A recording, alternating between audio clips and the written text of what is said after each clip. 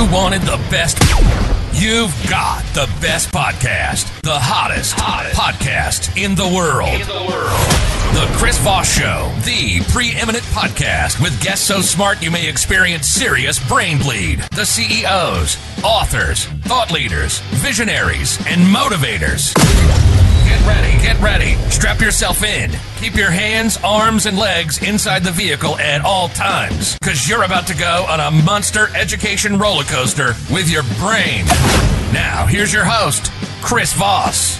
Hi, folks. Chris Voss here from thechrisvossshow.com, thechrisvossshow.com. Welcome to the big show, my family and friends, the entertainment scape of podcasting in the sky, the Big Ten circus of knowledge, information, and just being sexier because you're smarter. I don't know how that all came together. I've been working on that Ramble improv for a long time, and it just finally all came into that succinctness. So there you go. All those shows you see me muff it, I finally got it.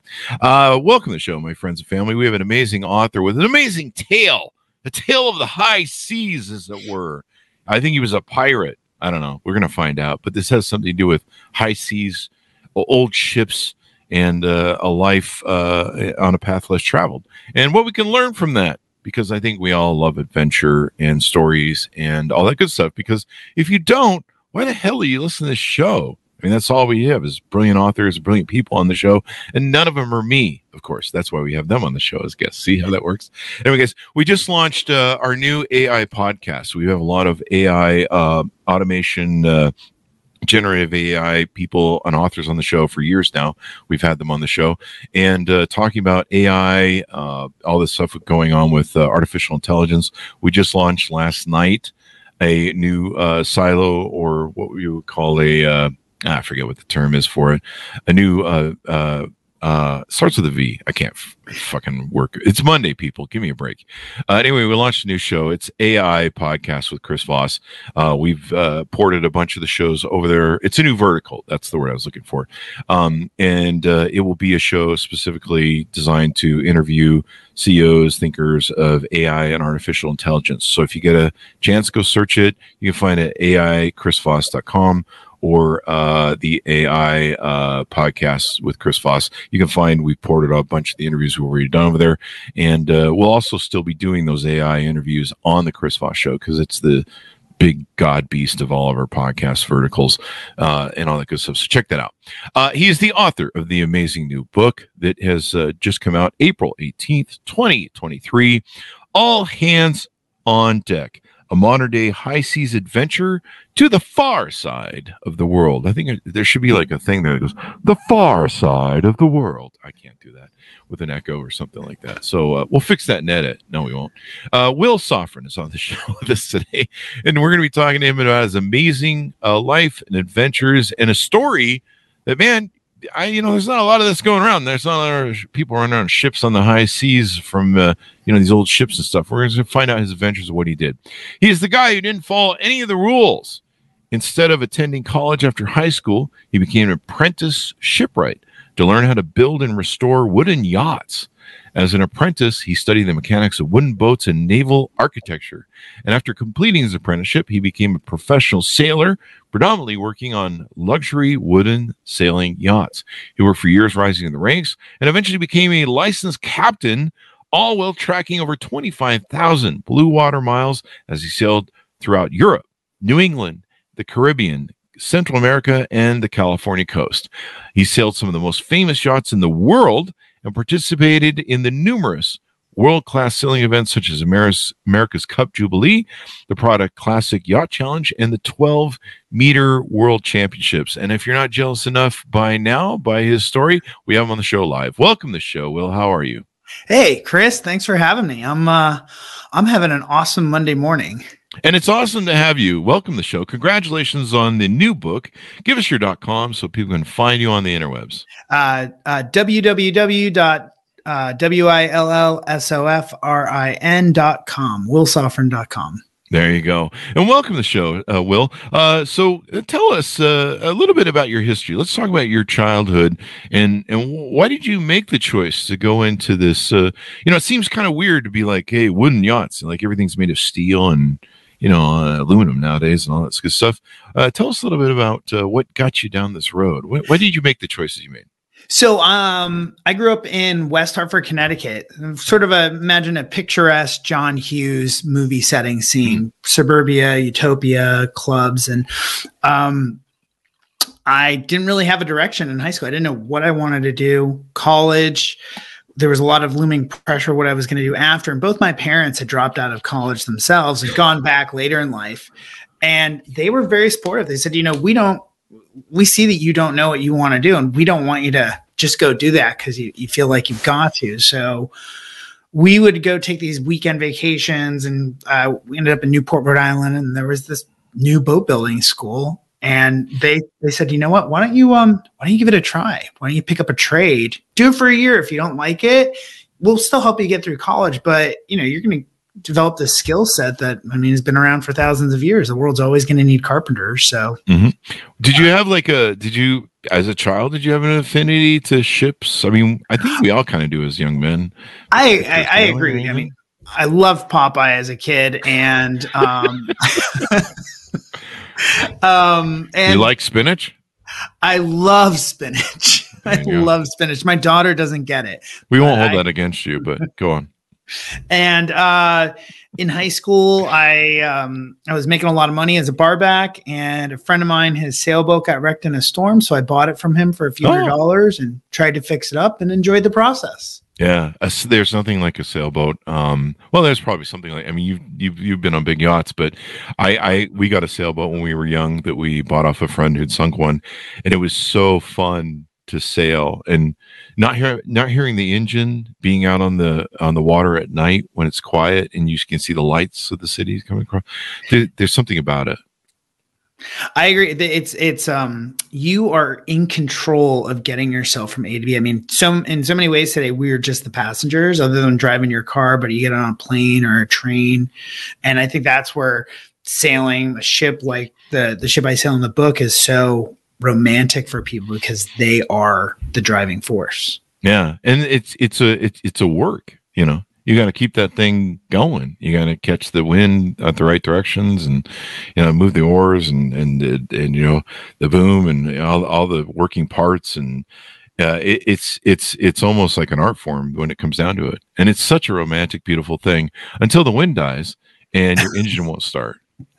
You're back but sometimes good things happen at those moments. I was sailing up from the Caribbean, and we had 3 days of no wind, and in the middle of it, whales came up to the boat. And really? We just actually donned our snorkel gear, threw some lines in the water, and jumped in, and I went swimming with whales. So I'm quitting my job, and I'm going sailing. Damn it! You're giving me I'm starting to question my whole life right now. So you go on this journey, and you get into the business. Do you fall in love with it immediately? Does it take a while for it to catch for you? You know what? I fell in love with it immediately. I had such a hard time in high school, and I don't know, it just using my hands, learning how to shape wood and bend it and make these beautiful yachts, which are really just, these elegant machines. To me, it was great. But while I was learning how to build boats, I'm living in Newport, Rhode Island, and I start getting invited out to race on sailboats and have fun, which leads to me getting paid. And wait a minute. Once I found out that I could get paid to sail on boats, that was it. I can get paid for this? Yeah. Awesome sauce. So then where does it go from there? And you tell this tale in the book, of course. I think would you call this kind of a memoir? Oh, I definitely would call it a memoir. It's I'd say it's an adventure travel memoir about how and why and where it took me. After I finished my apprenticeship, my first job was to go race over in Europe on a yacht I helped restore. So when I was 21, I was living on the French Riviera and racing sailboats, and it was great. But like all good things, the job came to an end when the season came to an end, and I returned back to America without a job or a home. And that put me in a position where I didn't really have too many choices, and I needed to hop on another boat as quickly as possible. So would you call yourself a modern day pirate? Yes, I would. I would call myself a modern day pirate for sure. There you go. So, how do you get into this? I think maybe a large part of this is the story of what you do with this boat. Tell us about how you get involved with this whole big boat that you end up sailing around. So I end up back in Newport and I've got no job, no direction. And the captain of the boat I've been working on was kind enough to let me crash at his house. But I think he realized that I was going to milk that till it was dry.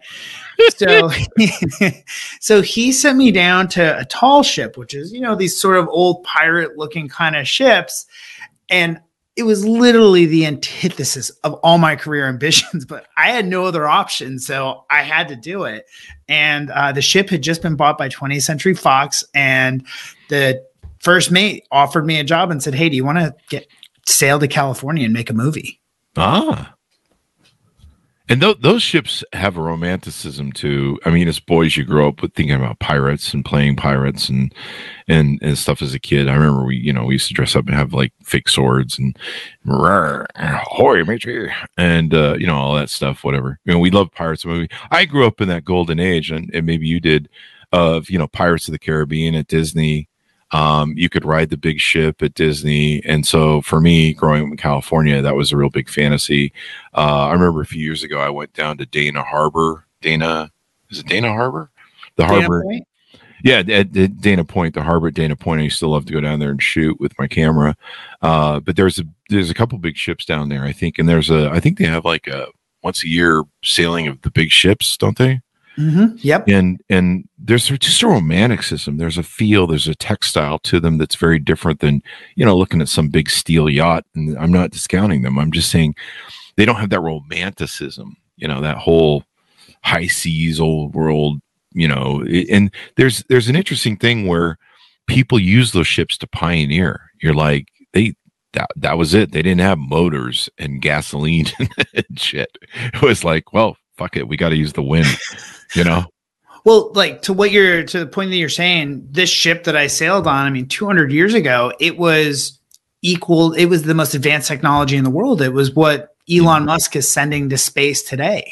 Yeah. These ships you're going to go across the horizon to a place we've never been, and maybe you'll come back. Yeah. They didn't have GPS, you had some idiot with some map that you hope was right. And everybody's got scurvy and you're looking at things through a thing going, I hope we figure out where the hell we're going. And back then, when Columbus and I guess other people sailed across the ocean, they really didn't know where they're going. You're just like, I hope we find land somewhere, eh? Oh, when Columbus sailed across, there was a lot of talk. There was a lot of anger building on the ship, and he was just kind of like, "We're going to get there. We're going to get there. We're going to get there." And there was talk about mutiny and a lot of sort of fending that revolt off. And he really was just saying, "No, it's right around the corner. I promise." But he had no idea. Yeah. So tease out of some of the ups and downs. It's billed as a unforgettable journey of gripping story of fans who adore O'Brien's novels and the dramatic film adaptation of Master and Commander. You go through a lot of ups and downs. You tell the stories about the book. This is no simple ride across the water. So you go through some shit. It's no pleasure cruise. Try and think I think the best way to look at this is imagine a modern Princess Bride set on a giant pirate ship that's 180 feet long. And you've got 30 men and women living on the ship together, which really sets the scenario up. And when I say living together, everyone's living together, sleeping in the same space, getting dressed together. So decency was expected, and there's courtesy, but it's the way the ship always works. So you've got this, we're all colleagues, but we're also cooking each other dinner or washing dishes or cleaning our bathrooms. And that just set up a great opportunity for us to bond in different ways that maybe most colleagues don't get to bond. Plus, you have to get along, because if you don't like somebody, you can't leave. You can't just be like, I'm going to leave and go walk across the water. Jesus tried that with the apostles. Most people know that story in the Bible. He's actually trying to get away from those dudes because they're always bugging him and, humping his leg. And he's like, why don't you guys leave me alone for a second? I'm going to walk on the water. But no, it's kind of a community in of itself, isn't it? Yeah, it becomes a community, and as much as you could try and discourage romantic relationships, that's going to happen. And then, as you kind of bring up, we go through some intense experiences. We sailed through a hurricane strength storm where the ship is really teetering on the edge of sinking. And I found out later on that a lot of the senior sailors on the ship really kind of made peace with God. But I was 21 and too naive to realize. I enjoyed all the big waves and had a good time. Did you meet any sea monsters like I used to dream about in the day when I used to read like Moby Dick? And what was it? What was the one sea monster? Cthulhu or? Oh, I got a good sea monster story. We are sailing up the coast of Mexico at night, and we're up in the rig, okay? Because on a ship like this, you have to climb up to set the sails and trim them, and look down at the water, and there's this giant light tube rushing through, zigzagging around the ship. Wow. And what it was whales swimming through dinoflagellates with bioluminescence, this sort of algae that lights up. And that's when we saw these tubes lighting up at night. So is that the stuff they have out at Catalina? Yeah. At a certain time of year. Yeah. And actually, I think it was 3 years ago in Newport Beach here, someone had some great footage on YouTube where you could see these tubes of light and water. I always want to go out to Catalina Island. I love Catalina Island. I get the weirdest deja vu out there. And I feel so at home on that island more than any place on the planet. And I've always wanted to go out there and see that. And somehow I need to put that back on the schedule. So how many months do you run this this course of taking this boat? So the thing about taking the ship was it was a really fast, aggressive journey. First off, when you're sailing a boat, you spend a lot of time preparing it. It's this working machine. You've got to get it in tip-top shape. So we spent 2 months, everyone working to get the ship ready. And then the actual being underway was 36 days to go 6,000 miles. Wow. Yeah. So we started in Newport, Rhode Island, go down to Puerto Rico, Panama, then transit the Panama Canal, and then continue north on the western seaboard till we reach San Diego. Yeah. This is a different kind of job. It's not like my job where I'm indoors and I never see sunlight and you have to take lots of vitamin D. You're out in the elements, the spray, the salt, the sun, the weather.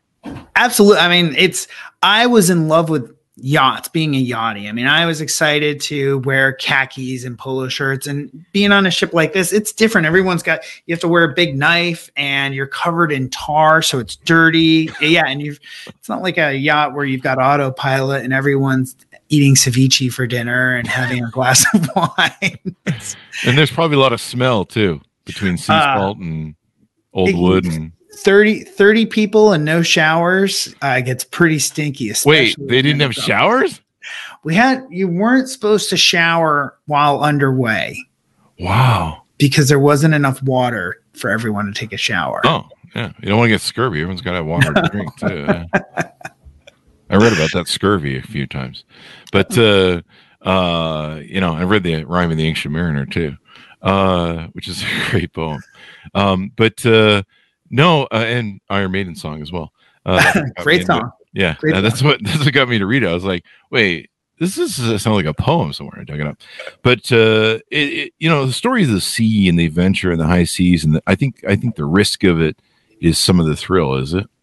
I couldn't agree more. There is that absolute risk where you're out there because you've got to defend on yourself and also those people that you're not getting along with that are part of your crew members. And in those tense moments, I do have to say, when we're bored and we've got all the time in the world, it's really easy to nitpick. But when it really came down to those tense moments, differences were put aside, and it was amazing to see how people will step up. And I didn't care about the people I didn't like; I just knew that I could count on them. And that was, I think you got to kind of be in sort of one of those dangerous situations to experience.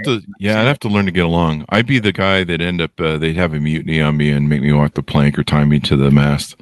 That would be me. I'd be like, he's an asshole. Just send him overboard. I don't know. I think you do that anymore. Is that still legal? Keel hauling, sending people over? No, it's no. Unfortunately, it's not. But it is still a hierarchy up there. Damn it. Note to self. Maybe I won't get into sailing. I don't know. It'd be.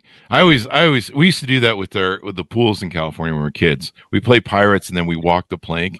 We pretend like the pool diving board was the plank. We'd walk the plank. It's just all the stuff you do when you're kids. But no, there's a romanticism too. And it sounds like you guys go through a lot of adventures. You document it. It's almost something that could probably be a movie. I think that would be fantastic. I think this would be a hysterical movie. Yeah, we go through all the danger, but then what's neat about this story too is it doesn't take place 200 years ago. It takes place today. So I think it makes it very relatable.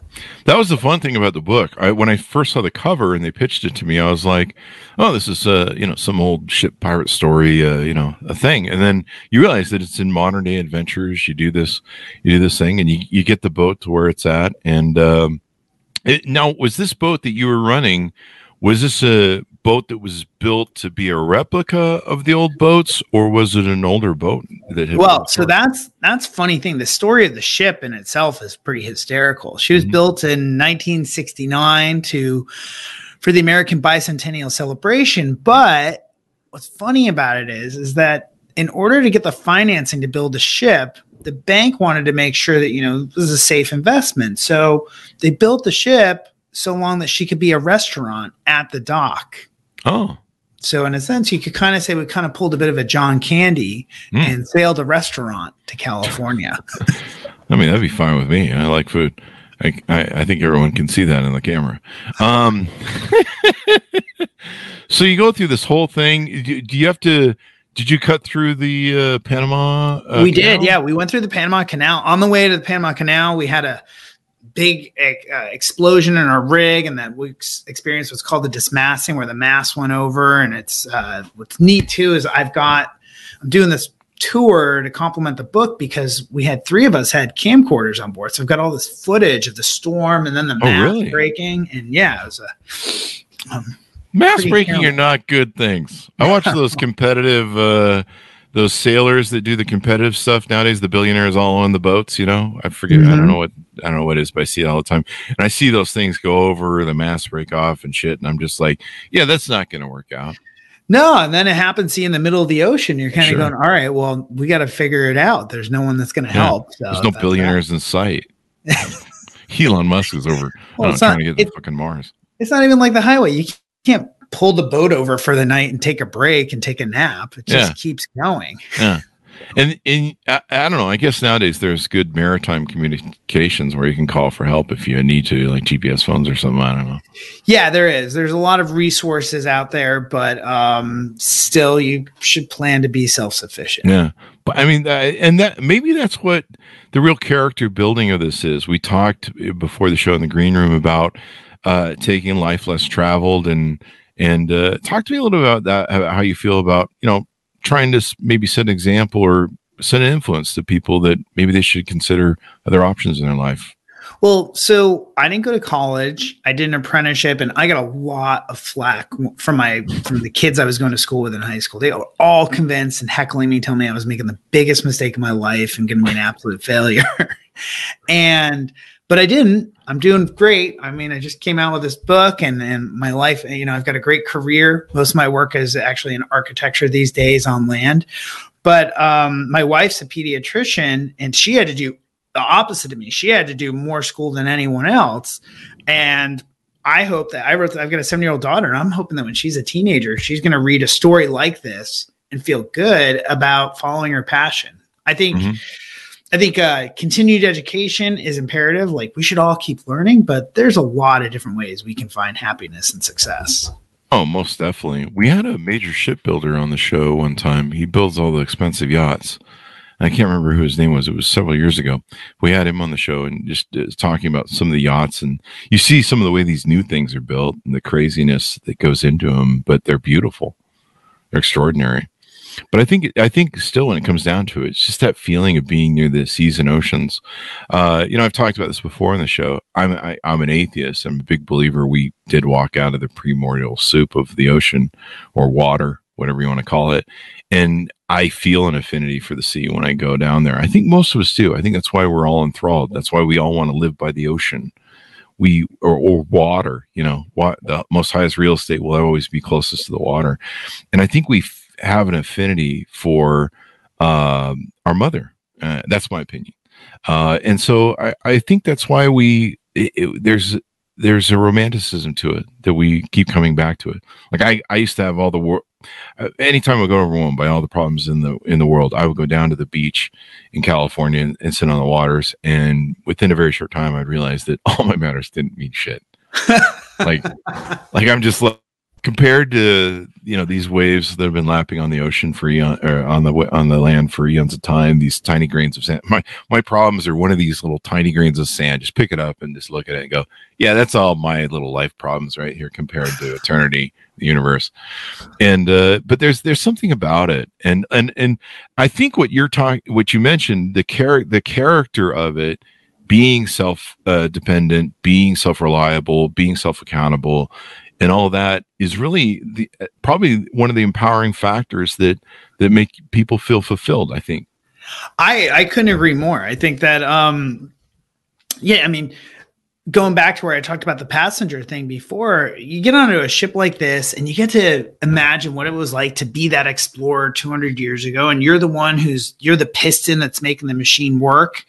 And there's a great sense of accomplishment that comes from doing this. And I don't know, I feel when I look around today, a lot of people are staring at their phones or not actively participating. But, and you got to see the world too. I mean, you got to see cultures and different people and different lives. Yeah, I mean, I went from being a miserably poor apprentice with no money where, wait a minute, if I got on a boat, I didn't need rent. I had no bills. They paid all the food.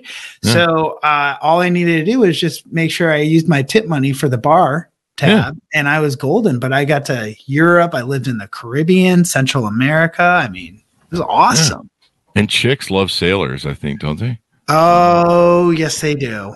Yes, they do. It's kind of like a Peter Pan syndrome thing. Note to self, I'm quitting my job as a podcast host and going sailing. I mean, even my wife said to me, we met on Match.com, and the reason why she messaged me was that my profile picture was me on a sailboat, and she thought, well, even if he's a jerk, I mean, at least I'll get a ride on a boat. How'd that work out? Honestly, I told her at the end of the first date that she was the one. And wow. Yeah. There you go. Did she get a ride on a boat ever? Probably. She did. Yeah. The first date was a ride on the boat with a bottle of champagne, and it worked. My first 7 wives that divorced me told me I took them for a ride on a boat, but it was more of on a boat sort of thing. Anyway, that's a joke, people. I don't have 7 wives. I'm not that crazy. But no, this is good. I think I'm gonna, if I ever had teenagers, I would just send them boating for their teens. I think I think that sounds awesome. I am a little terrified though for my daughter because I do want her to do this, but then I don't. The thing is, she loves it when it's really stormy out. So we've got a sailboat here in LA, and we sail out to Catalina, which, you mean we're talking about Catalina. It's, as you know, it's great. Sail out. Now, unless there's big waves and lots of wind, she complains the whole time. It's the opposite. Everybody else wants calm seas. She wants big ones. Wow. Well, I mean, there you go. Catalina is so beautiful. I used to love to go out in Catalina, and sitting on the beach, I would go out at 3. I'm a night person, so I would go out at 3 a.m., 2 a.m. and sit on the beach. There'd be no one out there, none of the damn tourists, and just seeing the lights of Avalon and the whole bay, and just hearing the waves. It's just incredible. The feeling that's out there, and I don't know why I love Avalon so much and the Catalina. It's weird. I used to go there like for weekend jaunts all the time, just to go there and just wander. But it's such a beautiful island. I got something fun for you. Every year I sail out with a bunch of guy friends, and it gets bigger and bigger. And this year we're actually going to turn it into a formal event where it's going to be a race to Catalina. We do it in October, the first weekend. And there's a disc golf course at the Isthmus. You know what that is? Disc golf? It's like Frisbee golf. Oh, that new thing. Yeah. Yeah, so we're going to race out on the sailboats, and we're calling it the Lobster Cup because it's opening of lobster weekend. So everyone's going to go dive for lobsters. We'll have a bonfire, play disc golf, drink a lot of beer, and have fun. That sounds like a riot, man. That sounds like a riot. Yeah, sailing is so beautiful, and not having the motors. I mean, I love the motors. I see those those cigarette boats and those speed boats they have in Florida and shit. And yeah, that looks like fun. And speed is fun, but there's something about not having the motor on and just feeling the wave and the wind. It's kind of like that moment that I feel when the plane first leaves the ground and you feel it, the wings catch the wind and it becomes airborne. I love that moment in flight where you leave the ground and you can feel the air moving beneath you and the wings catch the air and the magic of flight takes into place. And we had one of the sailboat I got was an old Thunderbird from the Puget Sound, and it was designed to plane, like an 1,800-pound fucking lead keel, I think it was. Wow. But it would plane because it was a flat bottom boat. And so it was designed that if it hit a speed, it would lift. Yeah. That was the funnest shit in the world, man. That feeling when it would plane. Oh, that feels so good. And the rudder, everyth's a little vibrating and buzzing. Yeah. It was crazy. 1,800-pound lead keel, I think it was. Just insane. But yeah, just a beautiful boat. And one day somebody left the head open and sunk it in the bay. Oh no, that's terrible. Yeah, evidently it's a little hard to get an 1,800-pound lead keel out of mud. So there's that. But it was fun while it lasted.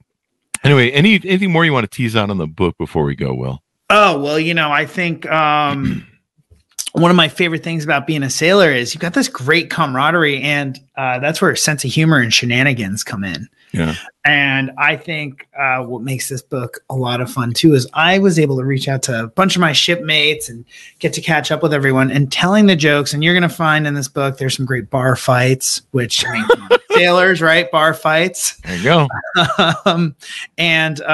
Just some, we even almost had a run in with pirates, and the silliness of where you're talking about, how fun it is. The romanticism is, I got to sail on a ship with cannons. And we all talked about arming our cannons with screws and nails to defend ourselves from pirates. But I've never since sailed on a boat with cannons. That's cracked me up. Yeah. That would be wild. I'd be screwing with that. I'd be like, how does this work now? But no, I mean, you see the modern day pirates now, I sometimes like watching the boat videos where they have to barbed wire the boats now and everything from some of those pirates over there. It got out of hand there for a while. I think in the 2000 or whatever. Yeah. And it's over in Somalia. And it was interesting to watch. And these little guys are in these shitty ass boats trying to take on a big boat. And it was kind of crazy sometimes. But yeah, I think there's this romanticism, a story about the high seas. What you've talked about too is a little bit about team building, because you're building a community, but you're also building a team that has to be cohesive and be able to have skills and to accomplish tasks. And maybe what you should do, if you haven't thought of this, you've probably thought of it already, is you should have, how these people do these corporate retreats where they try and learn trust building and people what is that thing where they fall into each other and stuff and catch each other or whatever, all those sort of little trust things. Sometimes they just go smoke a bunch of hibiscus or whatever, ayahuasca or whatever in a hut. And maybe you should build a thing where if you want to team build, people have a corporate retreat on, one of these old boats. Well, a lot of these boats do that. There's when I was first getting paid to sail, it was in Newport, and there's the old America's Cup 12-meter fleet, all these America's Cup boats, and they all have these amazing corporate programs where you can go there and they charter the fleet out, and you have all these sort of corporations where everyone's on board racing the boat together, and you're having fun, you're drinking beer, and you're really racing, and then you have a big lobster bake afterwards. There you go. The only downside is that one employee that everyone hates, we'd probably make him walk the plank. Maybe he fell off. Yeah, I mean that's a great thing about international waters. Seen that movie. All right. Well, thank you very much, Will, for coming on the show. Give us your .coms one more time. So it's willsofrin.com, WILLSOFRIN.com. There you go. Will, thank you very much for coming on the show. This has been fun and delightful. Hey, thanks for having me, Chris. And I do hope I see you out in Catalina this fall. I need to put that on my thing. You have resurrected something I've forgotten through all the crazy stuff I do. I need to go back to Catalina. I do want to go see that season with is it the fly fishing? Is it the fly fish, the fish that will actually fly and the water that goes underneath? I've taken the submarine there on Catalina Island and seen, all the undergrowth, and it's so beautiful and so untainted. Hopefully it still is. I don't know. It is still drop dead gorgeous out there. good. I mean, it's to go from nasty ass Long Beach Harbor to there, and the boat experience is kind of fun, but I don't have a lot of fun the way I used to go on the bus boat. That isn't quite as fun as what you're doing with going with a small boat. I eventually gave up the bus boat and plus time, and I used to do the helicopter back and forth. That is a fucking fun ride. In fact, I got a few cool stories about that. But we used to do the helicopters to go back and forth. I think back in the day, they go like every 10 minutes to 15 minutes, I think it was. Or maybe it's 10 minutes to fly it. I think it was every half an hour. They do the fly-in. And being able to fly, I recommend this because being able to fly into Catalina Island and see everything from that view is really epic. I mean, I'm not discounting the boat thing. No. It's another perspective. I love that. And then being able to fly over the Queen Mary is a total boner. And they have two stops they'll do. They'll stop at the base of the Queen Mary or the butt of the Queen Mary, whatever you want to call it. Clearly, I'm not a maritime specialist. Is it the aft of the Queen Mary? Stern of the Queen Mary. There you go. Which is the aft? Is that? It's stern is aft. Okay, all right. Yeah. And the bar at the Queen Mary is so beautiful, and again, I photographed the shit out of it. I photographed a lot of the Queen Mary actually. Sounds like you're talking about a real person. Well, I could be, yeah, that too. I don't know. So, but the other place it lands at another boat on the other part of the harbor, and I forget what it's called. 2 Points. No, that 2 Points is on Catalina. But anyway, so one time we're flying out of Catalina and we go to the other boat area. It's a military boat that's there, and it's a landing spot for the other part of the Catalina service. And the guy goes, "Hey, we're going to go there first, and then drop this couple off, and then we're going to go over to the Queen Mary to drop you off." I'm like, "Okay, fuck it," And so the beautiful part was I was pretty fat back then. I still am. And let's be honest. And so they always make me ride in the front of the bubble helicopter. And so you have that whole view that's just fucking epic. And they always be like, yeah, with your weight, dude, we got to put you in the front. And I'm like, is there a downside? I don't want to be back. Can't see shit out there. And so you can see all the beautiful boats like yours that are probably going back and forth to Catalina Island. You can see just everything. It's such a view. And so we landed and he goes, "Hey man, I got to pull a stunt to get this thing over the Long Beach Harbor, those big hangers that pull the containers off the ship." Yeah. There's a whole row of them. We got to get over those. And so he goes, "Buckle up, hold on to your pants. We're gonna do some chop to get over this thing." This motherfucker turns that thing into like Vietnam MASH style helicopterism. I don't even know if that makes any sense. Yeah. But he literally takes that thing, and we're not more than a foot off the ground when he goes into full chop mode. And I'm looking at the front curved legs, and it's almost like a MASH helicopter from the MASH movie.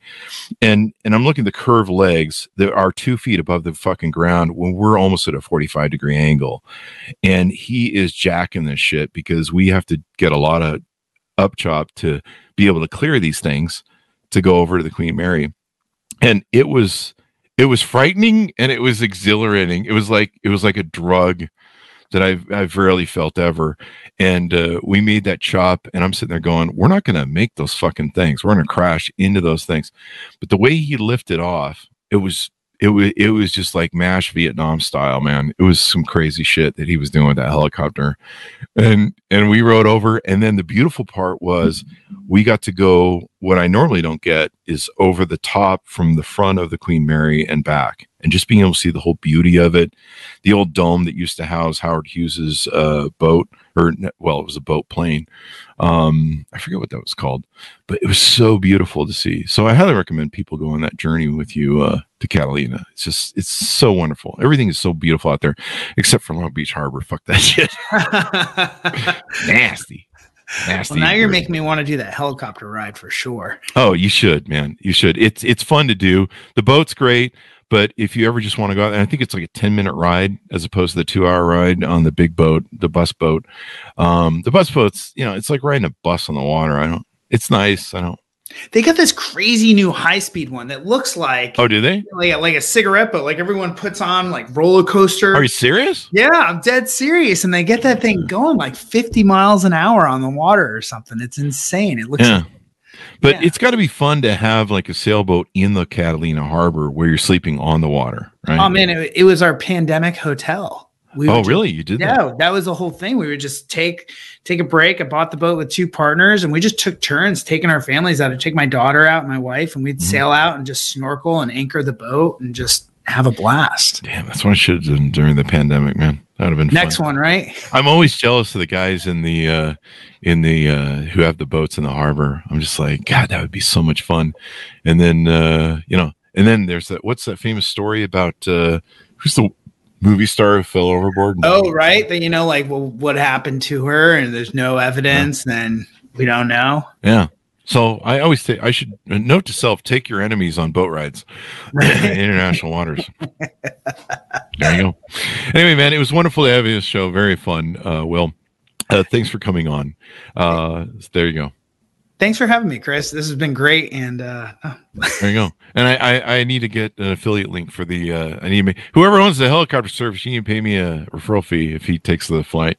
But it's fun to do at least once or twice. It's a ride. And to see the Queen Mary in all its glory from above is just epic. I have photos of it. It's epic. And I think I filmed it. I think it's on video somewhere. Yeah. I love that ship. I mean, having brunch on her is just one of the highlights. Oh, yeah. Have you done the breakfast buffet? Yeah. Yeah. Jesus it's out of Christ. control. It is. That is like out of control. I couldn't even do that anymore. There was a time where I could. And you see a lot of stars there too. Yeah. Like there'll be stars there, but it's epic, the food. And then being in there's something about that Titanic era feel and just walking that boat. I mean, I've spent days on that boat photographing everything. And there's probably like, I don't know, 20,000 photographs I have of that boat. Some of it's just boring and stuff, but the bar is something I always loved. That big, the dining room is beautiful. It's just that romanticism of it. I don't know. It's the whole thing. They still won't let me stand on the end of the Titanic and scream, "I'm the king of the world." I said I was banned from that. I don't know what that means. It's like every cruise ship captain's nightmare. There you go. There you go. I'm sure everybody thinks that they should do that, and it is fun with our sailboat. When we were, I don't know if I imagine you've done this, but with our sailboat, we used to hang out over the edge. This is long before Titanic, but we used to hang out over the edge, and just you would see the water crashing under you in the bow, but you wouldn't see the bow, and it was fun. And you just felt like you were riding on the wind and the wave. But there you go. What I love is that dolphins love sailboats. They like come up and they catch the bow wave. So what I've done a lot is you kind of get down there and you duck under that rail and you try and touch the dolphins when they're swimming up at the bow and pet them. Oh, that would be awesome, man. That would be freaking awesome. So there you go. A lot of excitement and fun you're going to have. Order up the book wherever fine books are sold. All hands on deck. A modern-day high seas adventure to the far side of the world by Will Sofrin. Available now wherever fine books are sold. Thanks, minus, for tuning in. Go to goodreads.com/Chris Voss, youtube.com/Chris Voss, linkedin.com/Chris Voss, and all those crazy places on the internet. Thanks for tuning in. Be good to each other. Stay safe. And we'll see you guys next time. And that should have us out.